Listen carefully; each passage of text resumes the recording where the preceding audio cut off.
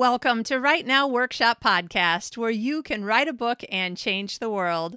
I'm your host, Kitty Buchholz, and this is episode 203, History and the Art of Storytelling, an interview with Jeremy Dronfield, coming to you on Thursday, July 2nd, 2020. So how is your writing going? Are you getting a lot done? Do you feel like the weird life schedule that we've been having has been giving you some opportunities to do a little bit more writing? I hope so. I've been getting a little bit more done on Love at the Clip and Curl, which is book 2 following Love at the Fluff and Fold, my last book that came out. And I have to say, it's going pretty well, except that this book covers a much longer period of time. It's 1 year. And a lot of things happen in 1 year of a person's life and 1 year of a cute small town life. So, I need to spend a little bit more time and figure out what is actually going in the story and what is not going in the story. And then I'm sure I will get a lot more and faster and better writing done, and words that are probably, going to stay in the story as opposed to just writing for the fun of it. Writing for fun is good, but I would like to write words that are actually going to be in the book. So that's what I'm working on, Love at the Clip and Curl, and also still working on the edits for the encouragement. I'm like, what should I call it? Encouraging words for writers, encouragement for writers. I obviously don't exactly know what the book title is yet, but I'm working on the edits for that book and still working on the book title. If you get to the end of the summer and you think back and go, wow, okay, I really thought I would get more writing done. I meant to get more writing done. Consider joining my coaching program, Finish Your Book. It just started with the group actually this week, Monday of this week. We started the first class of it. It's an 8-week intensive that's both group coaching and individual coaching. And it's all about figuring out what your goal is during this 8-week period and how we can get you to finish your book or to get closer to finish your book. Or if necessary, one of my students, he's starting his next book. So if you find that you get to the end of the summer and you didn't quite get done what you meant to get done, consider joining my next Finish Your Book program that will be in September. I am also co-hosting a webinar with my friend Jennifer Dornbush called Writing with Hollywood in Mind. It's a free webinar. We actually had one last night my time, yesterday morning your time probably, depending on where you live. It was on July 1st, but we're having another one on Saturday, July 18th. And so it's totally free. Me and Jennifer are giving you information that could be helpful for you writing your next script or your next novel, how you can take things that are in current movies in the current system and make your stuff work even better so that it stands out more. So you can sign up for that free webinar at writenowworkshop.com/July 25. And if you're thinking, wait, I thought you said the webinar was on July 18th. It is. And the reason why the URL is July 25 is because the webinars are leading up to the one-day conference, Writing with Hollywood in Mind, that Jennifer and I will be hosting along with agent Julie Gwynn from the Seymour Agency. So lots more information on the website. And also just remember it's summer schedule, so 2 weeks in between episodes during the summer instead of having one every week, except for Encouraging Words episodes, which still happen the first Sunday of the month. So in a few days, you'll have your next Encouraging Words episode, and then a week and a half later, your next interview. I hope that you are getting lots of great stuff done this summer, regardless of how much you are or aren't having to stay in. I'm doing a lot of staying in, running out through a couple of fields for my half marathon training, just in case the half marathon happens. I'll be ready. If it doesn't happen, I'm running 13 miles that day anyway. So I hope you're getting some exercise, getting some writing done, finding some ways to add more joy and peace into your life. Meanwhile, this episode is going to be very intriguing, I think, for you. Jeremy writes nonfiction. The book that we're talking about is The Boy Who Followed His Father into Auschwitz. Sorry that I can't say that quite right. And it is heartbreaking.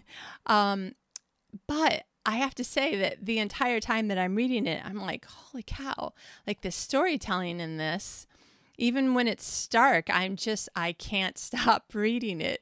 So I think that you're really going to enjoy this interview, regardless of whether you write fiction or nonfiction. There's a lot of things in here that are really useful for writers. So here we are with our interview with Jeremy. Today's guest is Jeremy Dronfield. Jeremy is a biographer, historian, novelist, and former archaeologist. His recent nonfiction titles include Dr. James Barrie, A Woman Ahead of Her Time, a Sunday Times Book of the Year. He lives in England. Welcome, Jeremy. Good to be with you. Good to have you here. This is exciting for me because somebody who's like just a 1 hour trip away instead of on the other side of the world. So you have so many interesting job titles in your biography, but I was reading it and I was thinking, honestly, it seems like you've done multiple versions of the same thing, like biographer, historian, archaeologist. It's a lot of searching and digging and looking for something. Yeah, they're all kind of related. I've had a kind of a pattern of turning hobbies into careers. That's really how it's progressed from one thing to another. I mean, nice. I started writing fiction when I was supposed to be writing archaeology. So that's how I progressed to that. Interesting. And then I graduated then to ghostwriting and nonfiction when I was supposed to be doing fiction. And they all follow quite a haphazard way. I mean, I suppose you're finding some logic in there, but it never seems logical at the time. Right. And I'm sure there's a lot of people who are listening to us right now who are thinking, oh, so maybe my obsession with the bright, shiny other thing isn't always a bad thing. No, that's right. Yeah. I mean, it didn't always come easy. I mean, after I did my PhD in archaeology, I mean, my first experience of writing for publication was publishing my research as a series of academic papers. Then I spent 3 years struggling to establish an academic career in archaeology, but it was so chronically underfunded. Oh, yeah. And I mean, I was supposed to be writing a book about art and religion in prehistoric Europe, but I ended up writing a novel instead. I mean, it took several attempts. I mean, I wrote about a third of a novel that was set in the world of archaeology. Then I managed to finish a manuscript on a completely different subject, completely different topic. And there was also a work of fiction, and I couldn't get anywhere with that. I didn't manage to get an agent, but I got close enough for it to be encouraging. So I wrote another novel, and then that finally got me an agent and a publishing deal, and got me on my way. Yeah.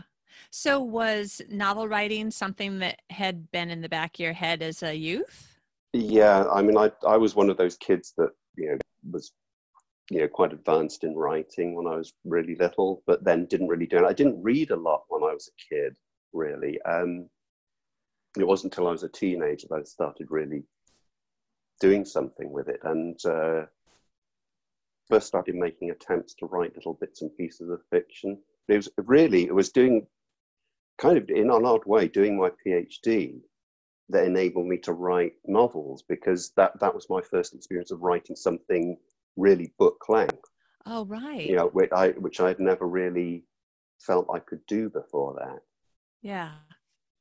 So putting together that impulse to write stories, to write fiction, together with the experience of having written something at length and having seen my work published. Yeah. And also there was this kind of wonderful liberty with writing fiction after being in the academic world, that I could just make stuff up. Yeah. I didn't have to be meticulous about my sources and citations and getting everything absolutely tied up perfectly. I could just make stuff up. Yeah. But then I've kind of come full circle back now that I'm writing historical nonfiction, where I'm using my impulses as a narrative writer, a storyteller, with the rigor that I learned as an academic. The two have come together. Yeah. Well, I have to say, so the book that we're talking about is, it's your latest book, right? You don't have another book that's been out since. No, this is my most recent. Yeah. Okay. So it's what I've been reading, The Boy Who Followed His Father into Auschwitz, which is heartbreaking. It's taking me so long to get through it just because there's a limit to how much time I can spend consuming this horrible this, I mean, there's a lot of hope and interesting things where I'm just like, I don't want to say too much because I don't want to spoil anything for readers. Let me just say it's incredibly interesting. And on the one hand, I can't stop reading. And there's been a couple of times when I've been like almost late to something because I was like, oh crap, I just meant to read until I, had this next appointment. And there are times when I'm like, oh, I hope, this person or that person actually ends up with a happy ending because right this minute, like things aren't too bad for them. But also it's, so basically, let me just stop by saying it kind of leaves me speechless. I can't even imagine the amount of research that you had to read of all of these real life incidents in order to create this book. And it's not a short book. Do you want to kind of take it from whichever direction is most interesting for you? You've probably done a lot of interviews already on it. Well, basically the stories of a father and son who were sent together to concentration camps in 1939, Gustav Kleinmann and his teenage son Fritz. And in 1942, after surviving amazingly 3 years in Buchenwald concentration camp, Gustav was transferred to Auschwitz, scheduled to be transferred to Auschwitz. And as soon as he found out about this, Fritz, his son, volunteered to go with him, even though they knew it was a virtually certain death sentence. I mean, that was the central moment that gives the book its title. And it was what really made me want to tell this story. It first came to me, it's an entirely true story. And the core of it was where I first heard of this story was Gustav kept a diary throughout his time in the camps for over 5 years. He wrote his first entry in it on October the 2nd, 1939, his first day in Buchenwald. And then his last entries were written in the summer of 1945, when he was on his way back across Europe, back to Vienna, his home.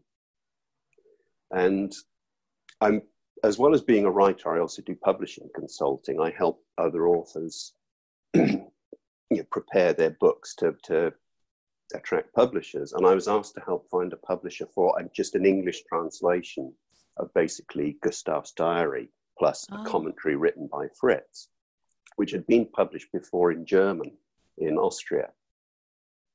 And we couldn't get a publisher no matter what I did with it, because however fantastically important it is as a document and however amazing the story it tells, Gustav's diary is incredibly difficult to read. He never really wrote it in order to be read. He mainly read it just to keep a grip on his own sanity. That seems to be the reason. So it's very difficult to follow. He wrote it very sketchily. It's full of very abstract references to people and places and events.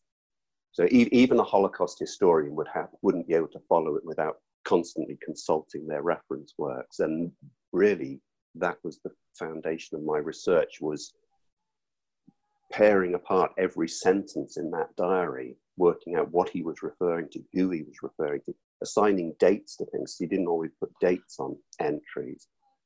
So that was the backbone of my research, and piecing this all together, working out what it all meant, was really the core of the book. The rest of my research was, so Fritz, who died in 2009, left behind a short memoir, about 20,000 words, which was meant to help illuminate his father's diary. He also gave quite a few interviews, Fritz, during his lifetime. I tracked those down. And there was a lot of archive research, book research, but the most important thing was I managed to track down the last surviving member of the Kleinmann family. There were 6 of them altogether, Gustav and his wife Tini, back before the Nazis came to Vienna. It was Gustav and his wife Tinny, and they had 4 children, 2 sons and 2 daughters. And the youngest child, Kurt, who was 8 when the Nazis came to Vienna, at 11 years old, his mother managed to get him sent to America to a family in Massachusetts.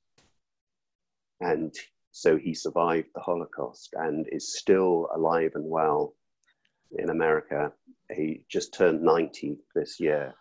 Wow. So I managed to trace him, and it took a while to gain his trust.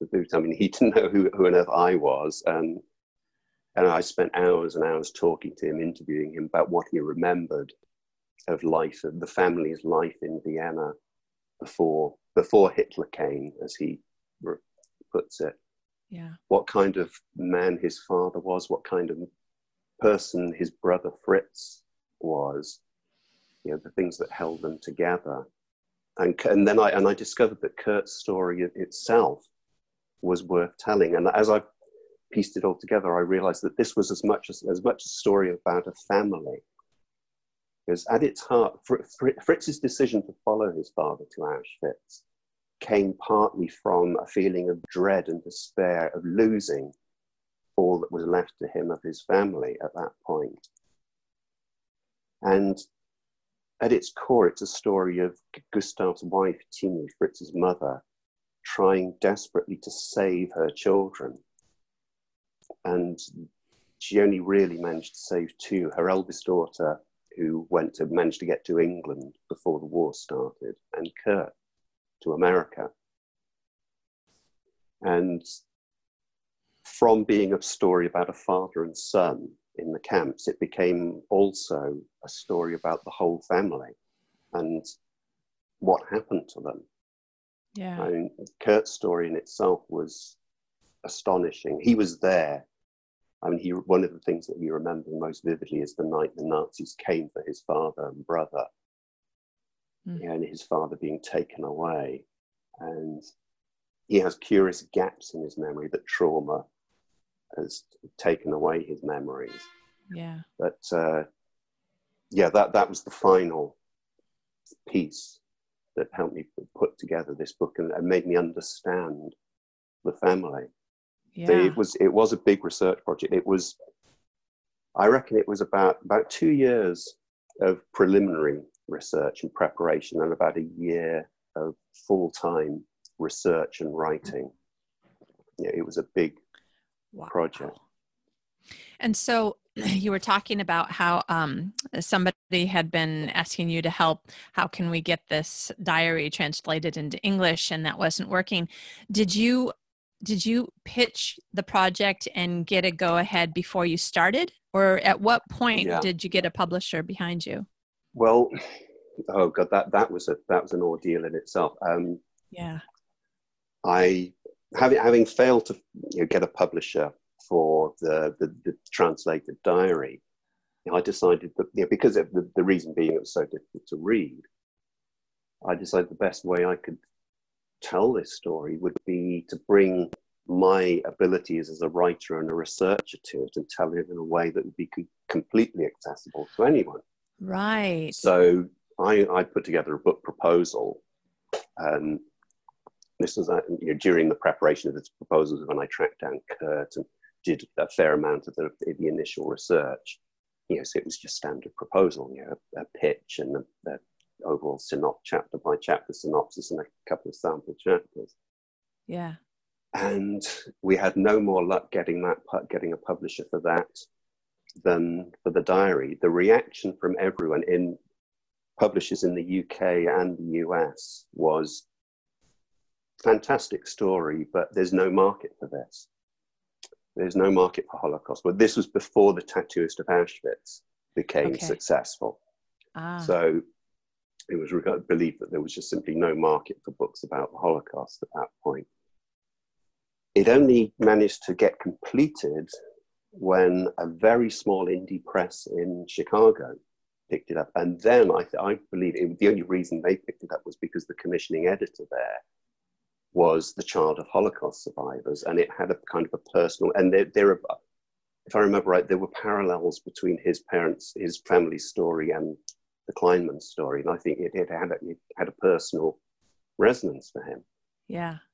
But, I mean, they were a tiny indie press, and there wasn't a huge amount they could do in terms of making the book really reach a big audience. Yeah. And I thought it was just going to sink into obscurity at that point. So they just bought North American rights then? Yeah. I mean, what they were able to offer for it at the beginning was so little. I mean, I'm a professional writer. This is how I make my living. It's how I pay my bills. I mean, I couldn't afford to do the book, really, at that point. They were offering so little. But by that point, I'd got to know Kurt so well. And I felt I had this moral obligation to him and to the story to write it. So I just got on and did it. And wow. it just took it on the chin. And then, then I think I felt it seemed like it was going to slide into obscurity. But then this really visionary commissioning editor at Penguin in the UK just decided of his own back that he wanted to do a really good Holocaust book. And he knew my agent very well and looked at what was then, the title of the book then was The Stone Crusher. Okay. And he decided that was the book he wanted to do. And he and Penguin managed to make it a #1 bestseller here in the UK. Wow. And it has since been picked up by HarperCollins in the US, and it's just been released in the US a couple of weeks ago, and it was already reaching within the first week, it reached a bigger audience than the original edition managed to do in a whole year. Right. So so finally for Kurt, because this has been enormously important for Kurt as the last member of the family, that it reached the biggest audience possible, because he's, as far as he's been able to do, he's been telling his story publicly for years and years, and this has enabled it to reach the kind of audience he wants it to, large scale. I don't know. I started on your website and then I went to another one and maybe another one. I think I might have accidentally clicked through to 3 websites, and I noticed, number 4 on the bestseller list in Canada. And then I started noticing the dates. So the book has been just like this. I mean, it's been a bestseller and it's been doing amazing, but it's also, taken months. And I don't even know when the first date from the Chicago publisher was, but this has been, I don't know, would you call it a slow growth? It seems like in traditional publishing, maybe they would consider this a slow term of growth, but it's been amazing. Yeah, well, in terms of getting it actually placed with the publisher, that was slow. But once it was out, I mean, when they published in the UK, Penguin, and Kurt came over and we did TV, radio, and it went into the Sunday Times bestseller list immediately. It was an instant success. Yeah, the day that it was published, it went to #1 on Amazon's bestsellers, and it went into the bestseller chart on the strength. I think it was like its first 2 days of sales. Yeah, I mean that was how good a job Penguin did with it. Yeah, and it was kind of off the back of that HarperCollins took it for North America. Yeah, it was partly a slow process because, of course, there was the issue of the rights with the previous publisher. Right. There was a lot of legal stuff that had to be sorted out. So that was really the reason for the slowness there. Yeah, but it's where it's been known about, it's been this enormous instant success, because it is such, the things what appeals to people about it is exactly what appealed to me, that made me want to write it. This incredibly powerful, moving story of this father and son. And it's, as you say, it's a very harrowing story, but ultimately I feel it's uplifting. It's a story about love and hope and courage. Yeah, I have to say, it's definitely, I don't read a ton of of narrative nonfiction. I read a lot of nonfiction, not a lot of narrative nonfiction, but this is definitely like on the top of my list for narrative nonfiction that I've read in the last few years. You just, you're so consumed with what's happening to these individuals and the families, and you have the historical perspective and the personal, and there's something about your style that makes me sort of forget that I'm reading, and I feel like I'm watching this happen to them, and I'm so angry at what's happening to them. And I'm also just amazed and thinking, like, at least a couple times a chapter, I'm asking myself, could I have done this? Could I have, managed this and this and this? And Teeny just, wow. I mean, she's like, I don't, obviously this is one of those books that I do have a hard time like thinking of like what are the words that I'm trying to say, but like as a mother, she is that creature who is doing everything she can to protect and take care of her family in a way that most mothers will thankfully never have to even come close to. It's just amazing. Yeah. And you say about you feel you're watching it is exactly what I try to achieve when I write a story. I mean, I think and write visually.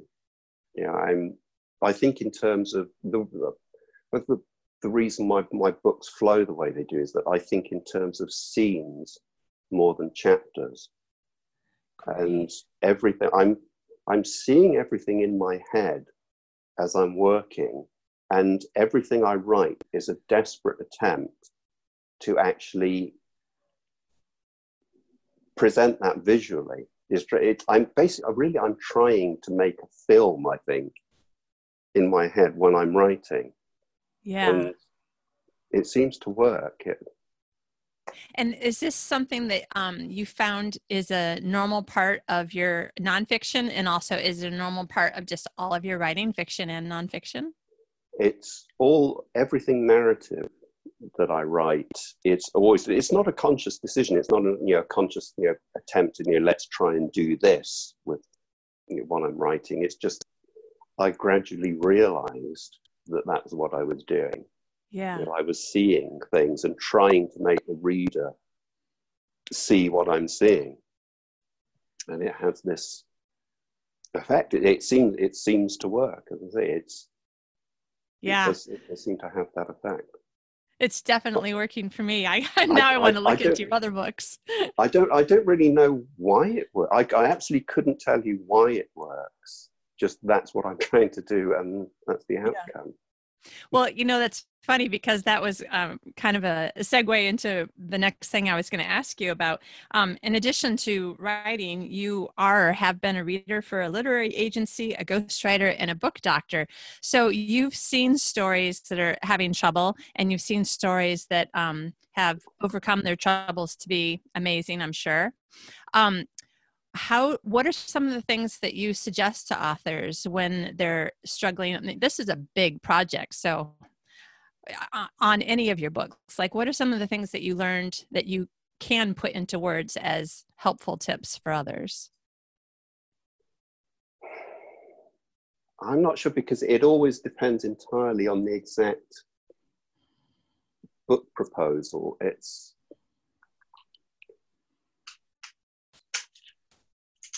more about seeing patterns of mistakes that authors make,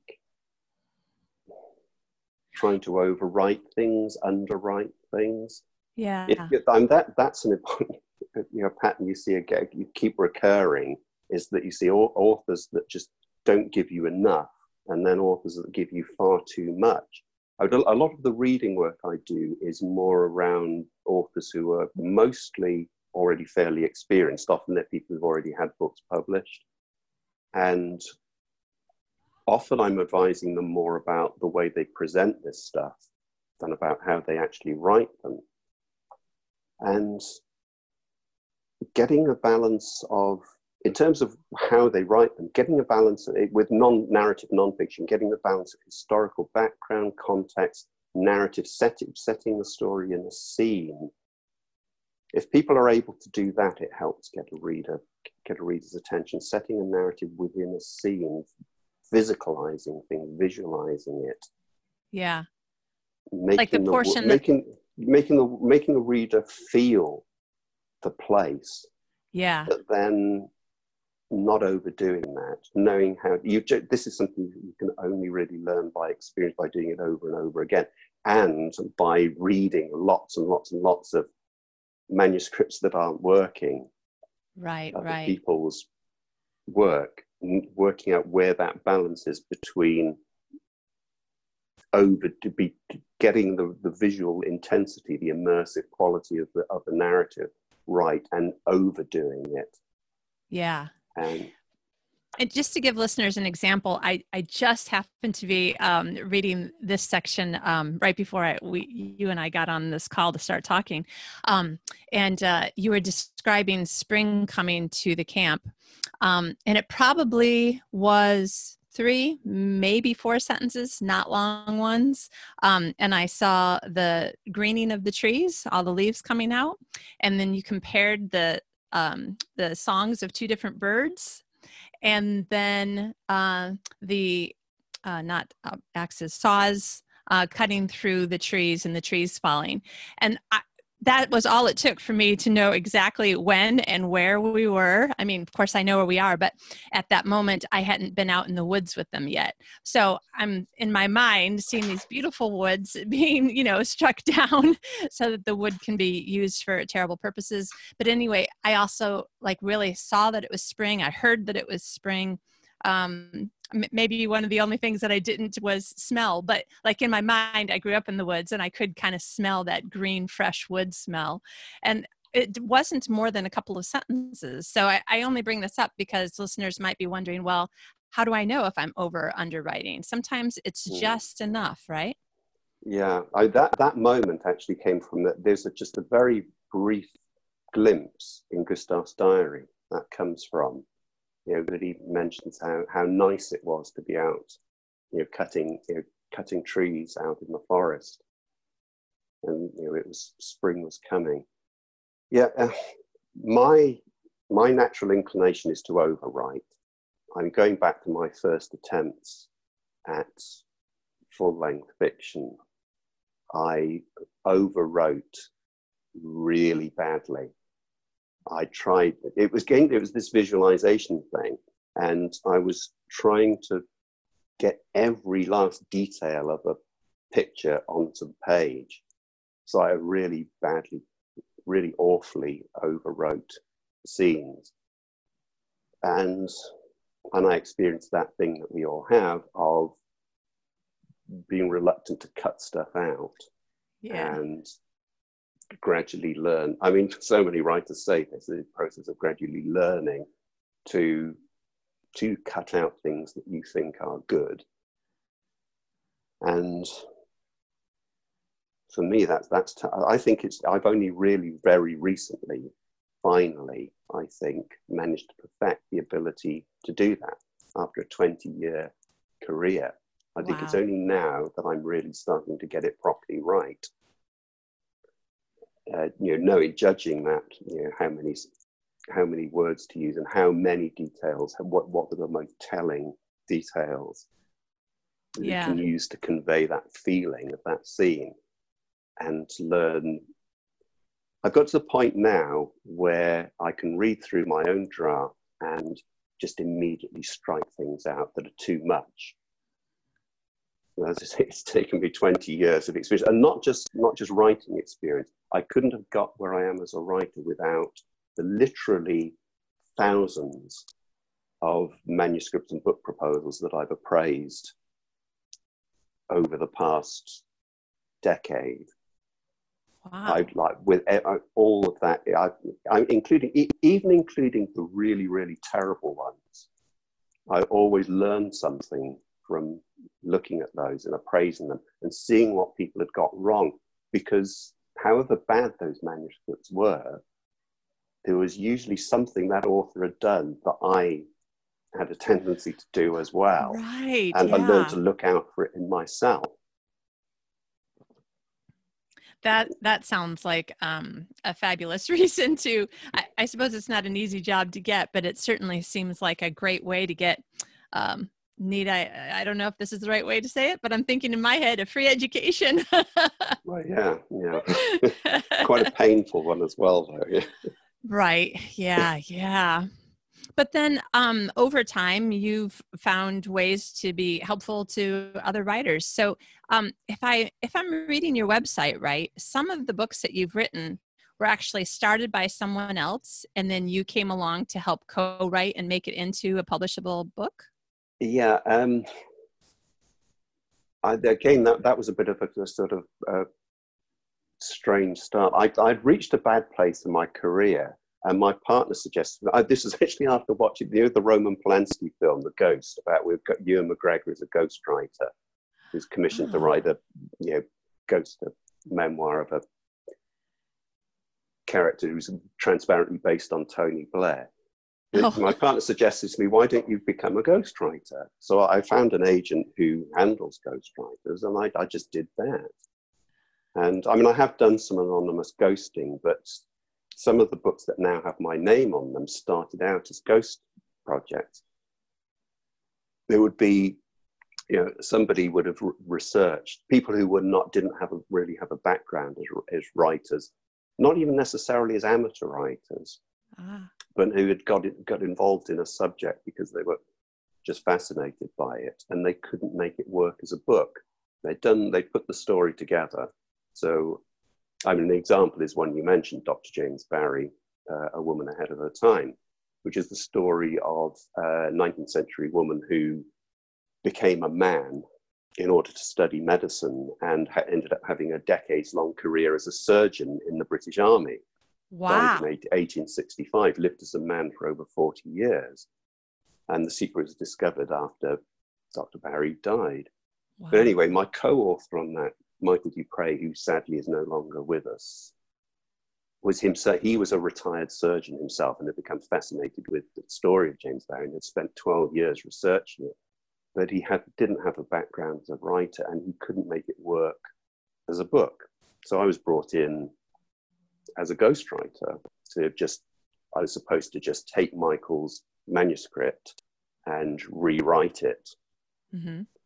But I mean, I made another discovery while doing this, and some of the other books that I worked on at the same time that I came to in a similar way, was that with all respect to Michael, people who aren't able to write a book are also have shortcomings with researching them.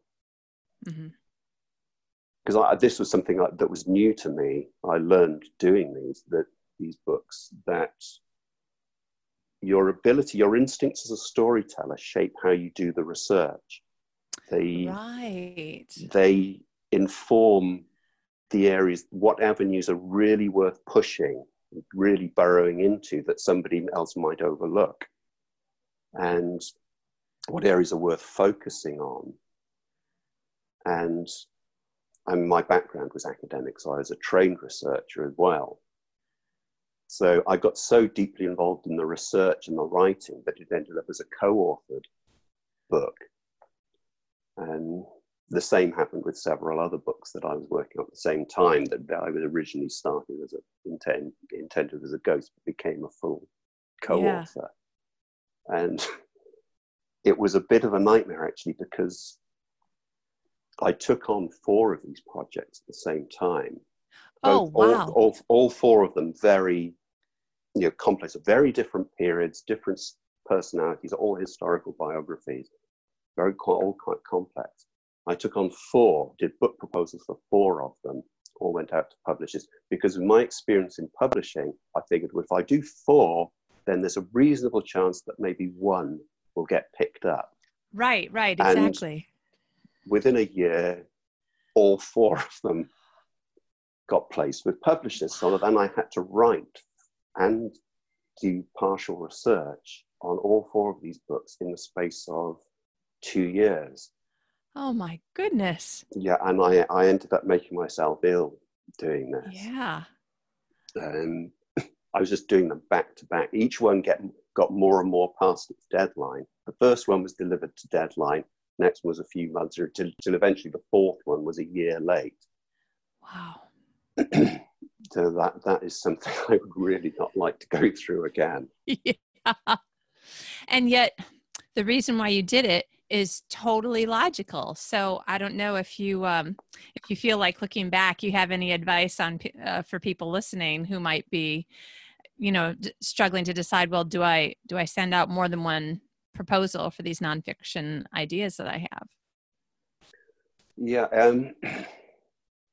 The problem with people, I see submissions occasionally as a reader from people who are pitching several ideas. And the problem with that tends to be that none of the ideas is ever really properly developed.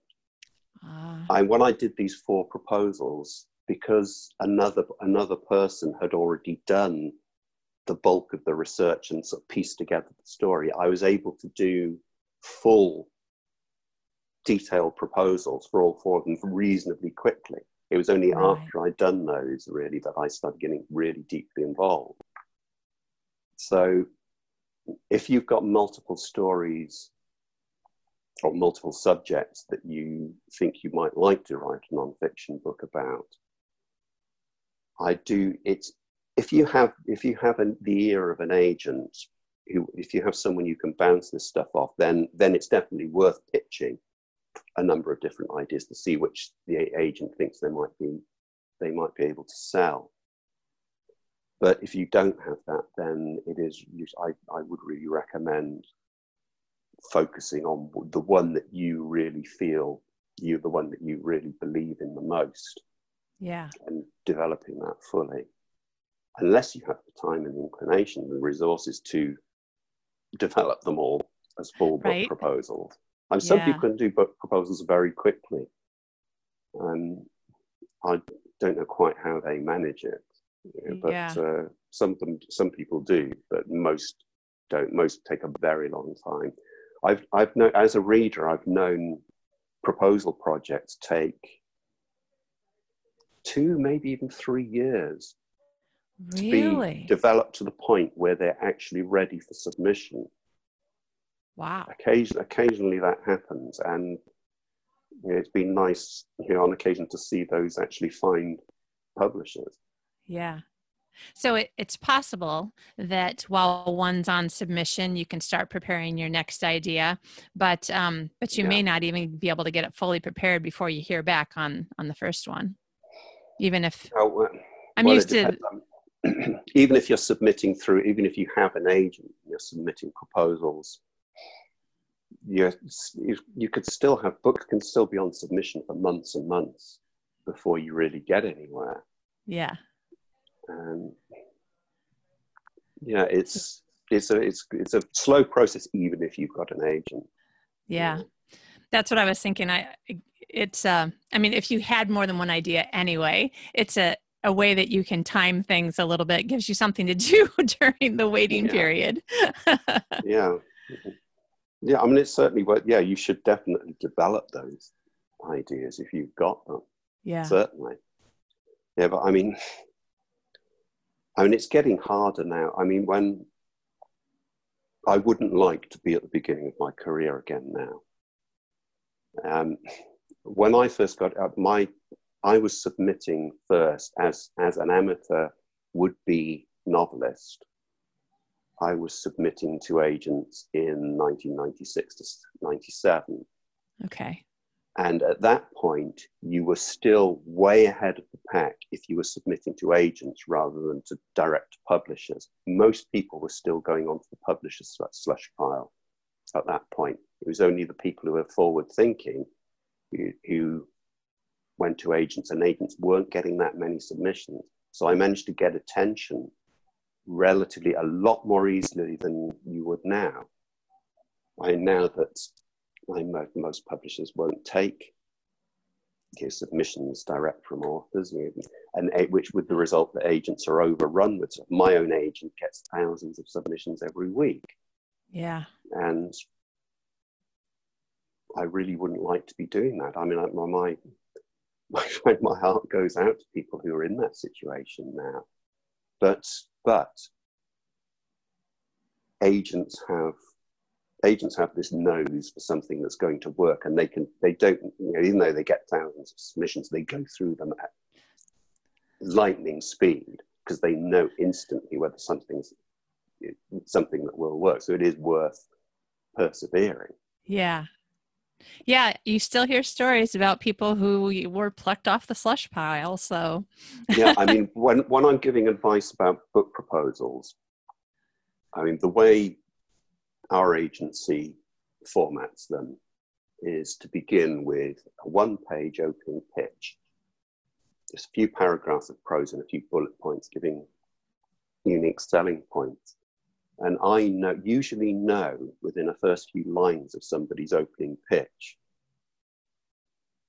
whether this is something exciting. And that's where I always focus my advice, is on getting that first page of the proposal exactly right, because 99.9% of proposals are probably set aside if that isn't any good. They're not going to carry on reading after that opening pitch if it doesn't grab them. So if a writer might be thinking, well, I'm maybe not so good at the pitch, the proposal part, but when they read my chapters, then they'll see the genius. They might not ever get read. They're fairly, unless it's a subject that the publisher is looking for. But then there's likely to be another proposal from somebody else on a similar subject that may fill that gap. Yeah. But no, I mean, when you're absolutely deluged with submissions, then you do get into the habit of judging something on the basis of those opening paragraphs, and it is so important to get that right. And you have to get, and the mistakes that people make are the ones I see most frequently are trying to explain the story in too much detail, starting from the wrong place, failing to work out, or failing to have the experience, not having the experience to know what aspect of the story to lead with, putting in too much detail, not being coherent, just giving points that the book includes. And yeah, there are so many ways to go wrong with that opening page, and it is the most important to get right. It's also extremely important to get the rest of the proposal right. But if you can't, that first page has to be spot on. Yeah. It seems to me that writing is a lot like a lot of other entrepreneurial businesses. You can have a great idea, but if you can't present the business plan to the person who can help you move forward, your great idea could die until you figure out how to make the business plan work. And in this case, the book proposal is our business plan to a degree. Yeah. I mean, you need to be able to, well, I mean, it's standard for proposals to include a marketing and publicity section, but when I'm appraising a proposal, most of the time I have a bit of a tendency to skim over that. Mm-hmm. And unless someone's really got it really badly wrong, because that's really the publisher's job to know that more than anything else. And in a way, that's probably I'd suggest that's possibly the least important part of the proposal, unless the author has connections they can use. If you can put that in, then that will help people in the media, people in the press that you can use. Mostly you're trying to sell yourself as a writer and your idea as a book. And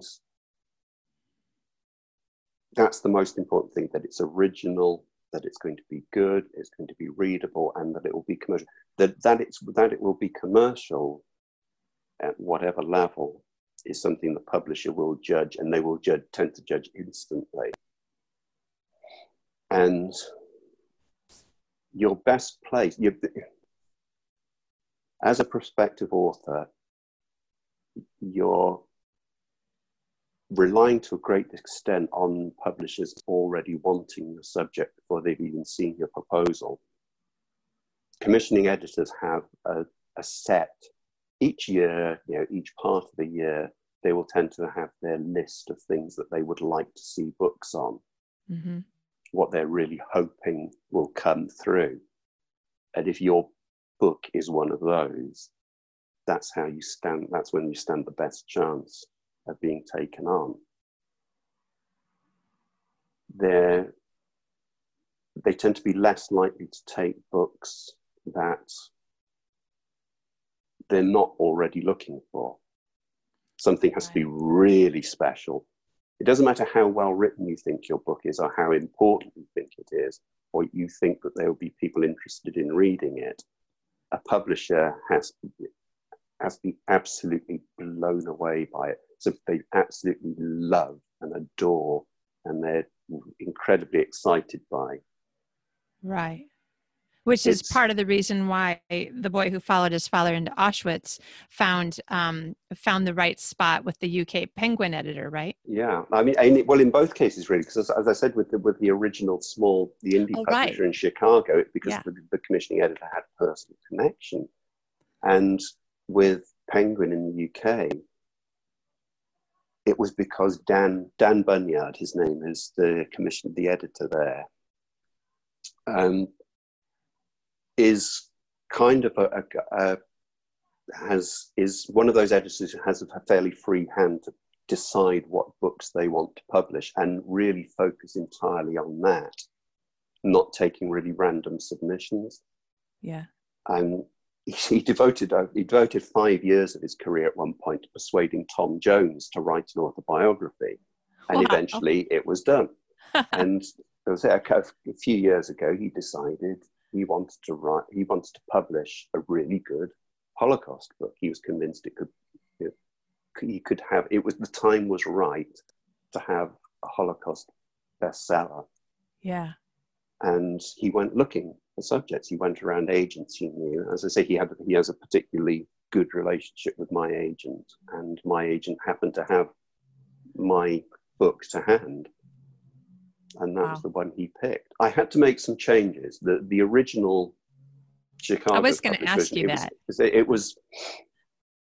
It was titled The Stone Crusher. It was Dan's idea to immediately change the title to The Boy Who Followed His Father into Auschwitz, because he recognized immediately that was the core, that was the emotional core of the story. But he also, and it's also such a big conflict. I mean, I immediately, just the title, you're like, what, why, how? Yeah. And also the original version of The Stone Crusher was a little bit longer. It was a bit more detailed. It was about 20,000 words longer, if I remember rightly. It needed to be pruned down. There was a certain amount of repetition in it that I had to cut out. There was still that niggling overwriting. There was a bit of that still after 18, 19 years or whatever it was then. I was still had a bit of a tendency to do that.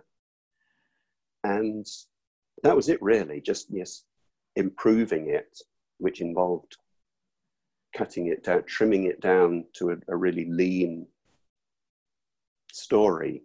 There was no surplus material in there, just completely pared down and simple and elegant. And that was all I had to do. And it took me a month to do that. Really? Because I by that point I grasped exactly what he wanted from it, exactly what he thought was needed to be done to The Stone Crusher to turn it into The Boy Who Followed. And we were so exactly on the same wavelength, what needed to be done. I just got straight in there and just did it. Wow. There was no trial and error. We both knew exactly what needed to be altered. That's amazing, because most people that I talk to, when they find that they need to cut tens of thousands of words, and 20,000 is not a small amount of words, usually there's a certain amount of I don't know where to start.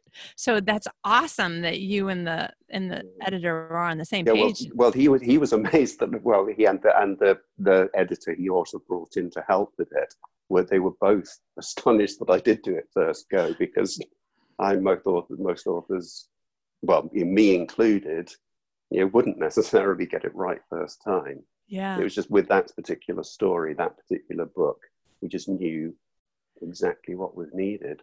Yeah. And I mean, the end result is, as I think so far as close as I've ever come to writing, a perfectly done book. Yeah. I'm not saying it is perfect. I'm saying, but it's as close as I think I've ever come. Yeah. As a I'm writer, so pleased with it. Right. I totally get that feeling of, I still tell people that I I hope that until I die and there are no more books, that I know that every book can't be better than the last. But if every couple of books can be the best book of all of them so far, then it just makes me really happy. And I haven't read your other books, but this one is just stunning. I am in love with it as much as I also just, I can't read it at night before I go to sleep because I'm afraid I'm going to have terrible dreams. But it's so well written that, like I said, I keep forgetting the time and realizing I'm late for something, which is, I think, one of my best compliments to a book.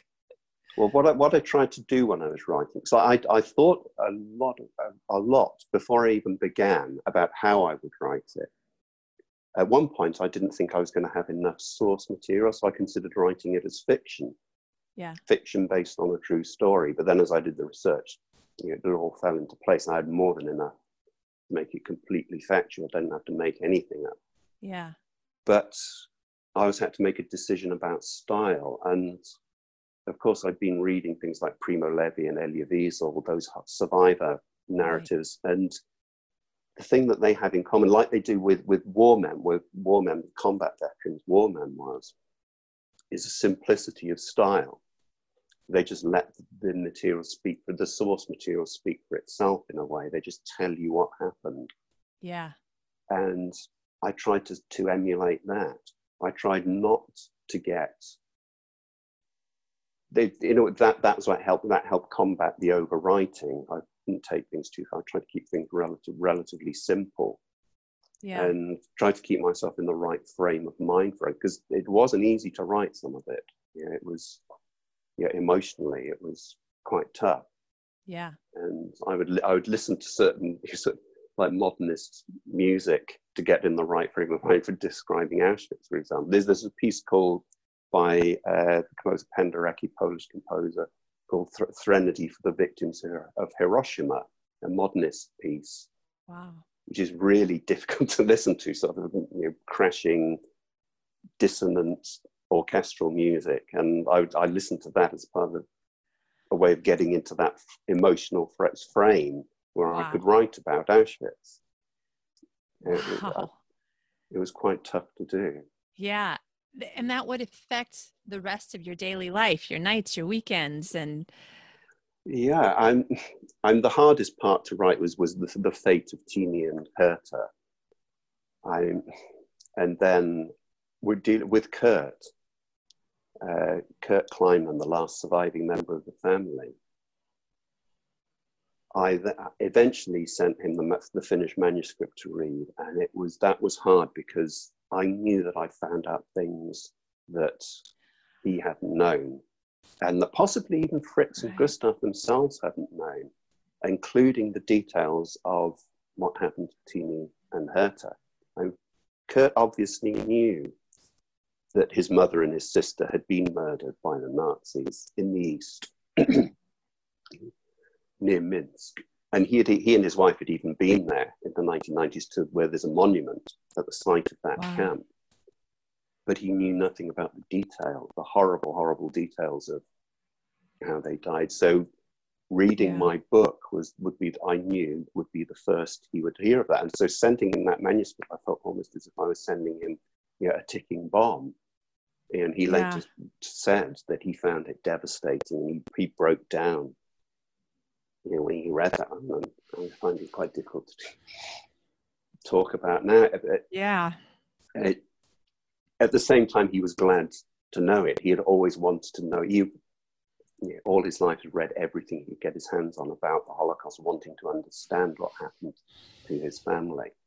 And he was glad to know what had happened to them, with these things that he hadn't known about.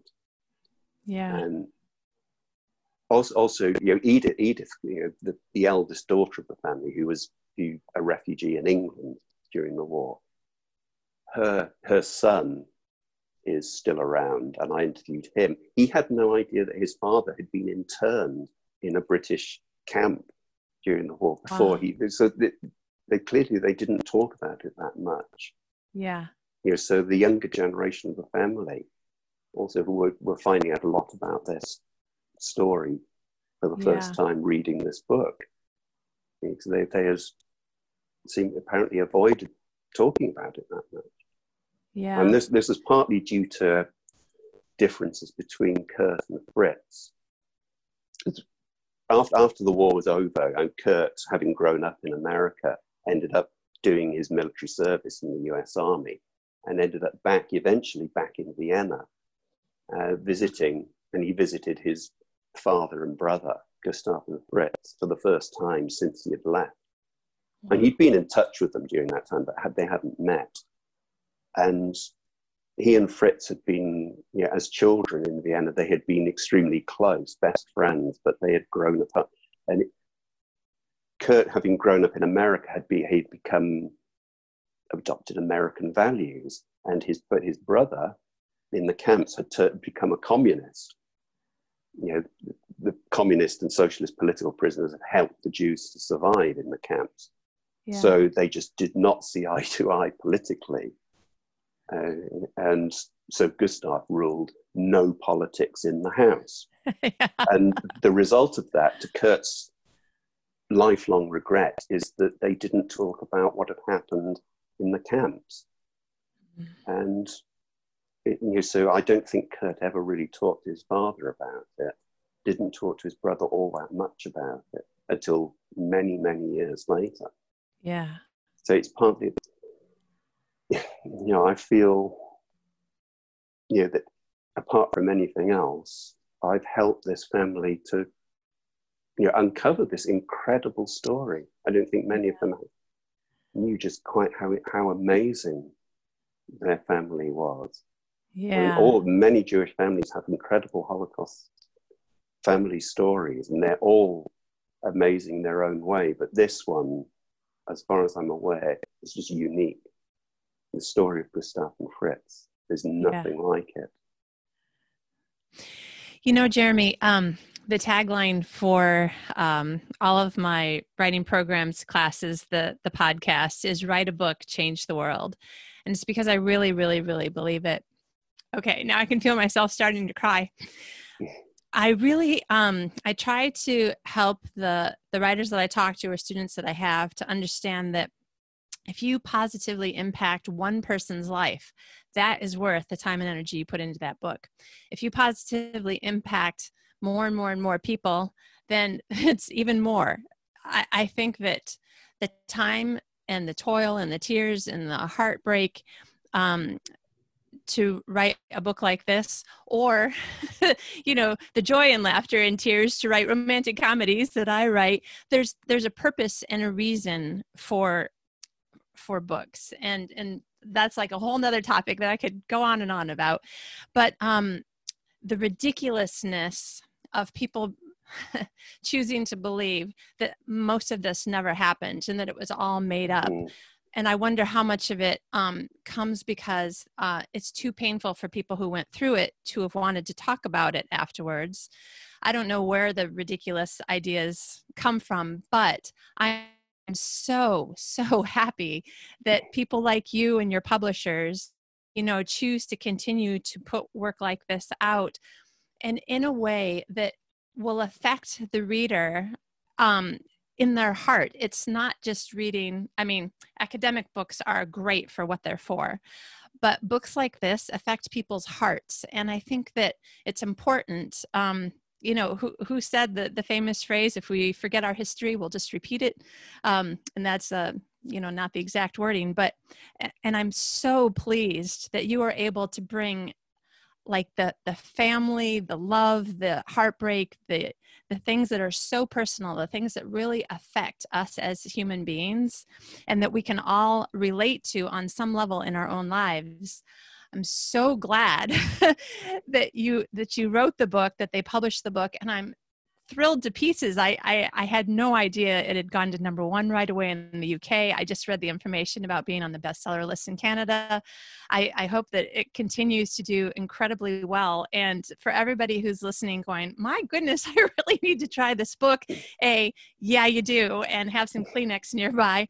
Also, I really want to let people know this is, well, it's one of the best/most footnoted narrative nonfiction pieces that I've read. But this is the first time where I have clicked on every single footnote. Some of them are, IBID kind of stuff, just letting us know where you got the information. But you've got so many footnotes that have 1 or 2 extra sentences explaining what happened that I'm like, okay, I have to read every footnote just to get even more of the information. Yeah, I mean, that's one of the strategies I've used to cope with overwriting, is that when I get those is kind of the beauty of doing narrative nonfiction, is that when I get those extra details that need to be cut out of the main narrative, often I can just shunt them off into a note. Right. So they're still there for somebody to read, but they're not clogging up the main narrative. Yeah, you can take out a whole paragraph and just add the sentence. Jeremy, I would love to talk to you more about this, but we've already been talking for an hour, and I fear that my listeners sometimes are like, oh man, this went so fast, but I'm still on the treadmill. I really am tired and need to stop exercising. Thank you so much. Please tell us, where can listeners find you and your books online, or where else that we can find books right now? Well, I'm at jeremydronfield.com, and you can always find my books on Amazon or wherever you get books from. Excellent. They're right there.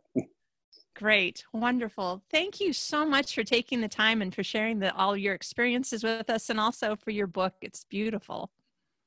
Oh, thank you for having me.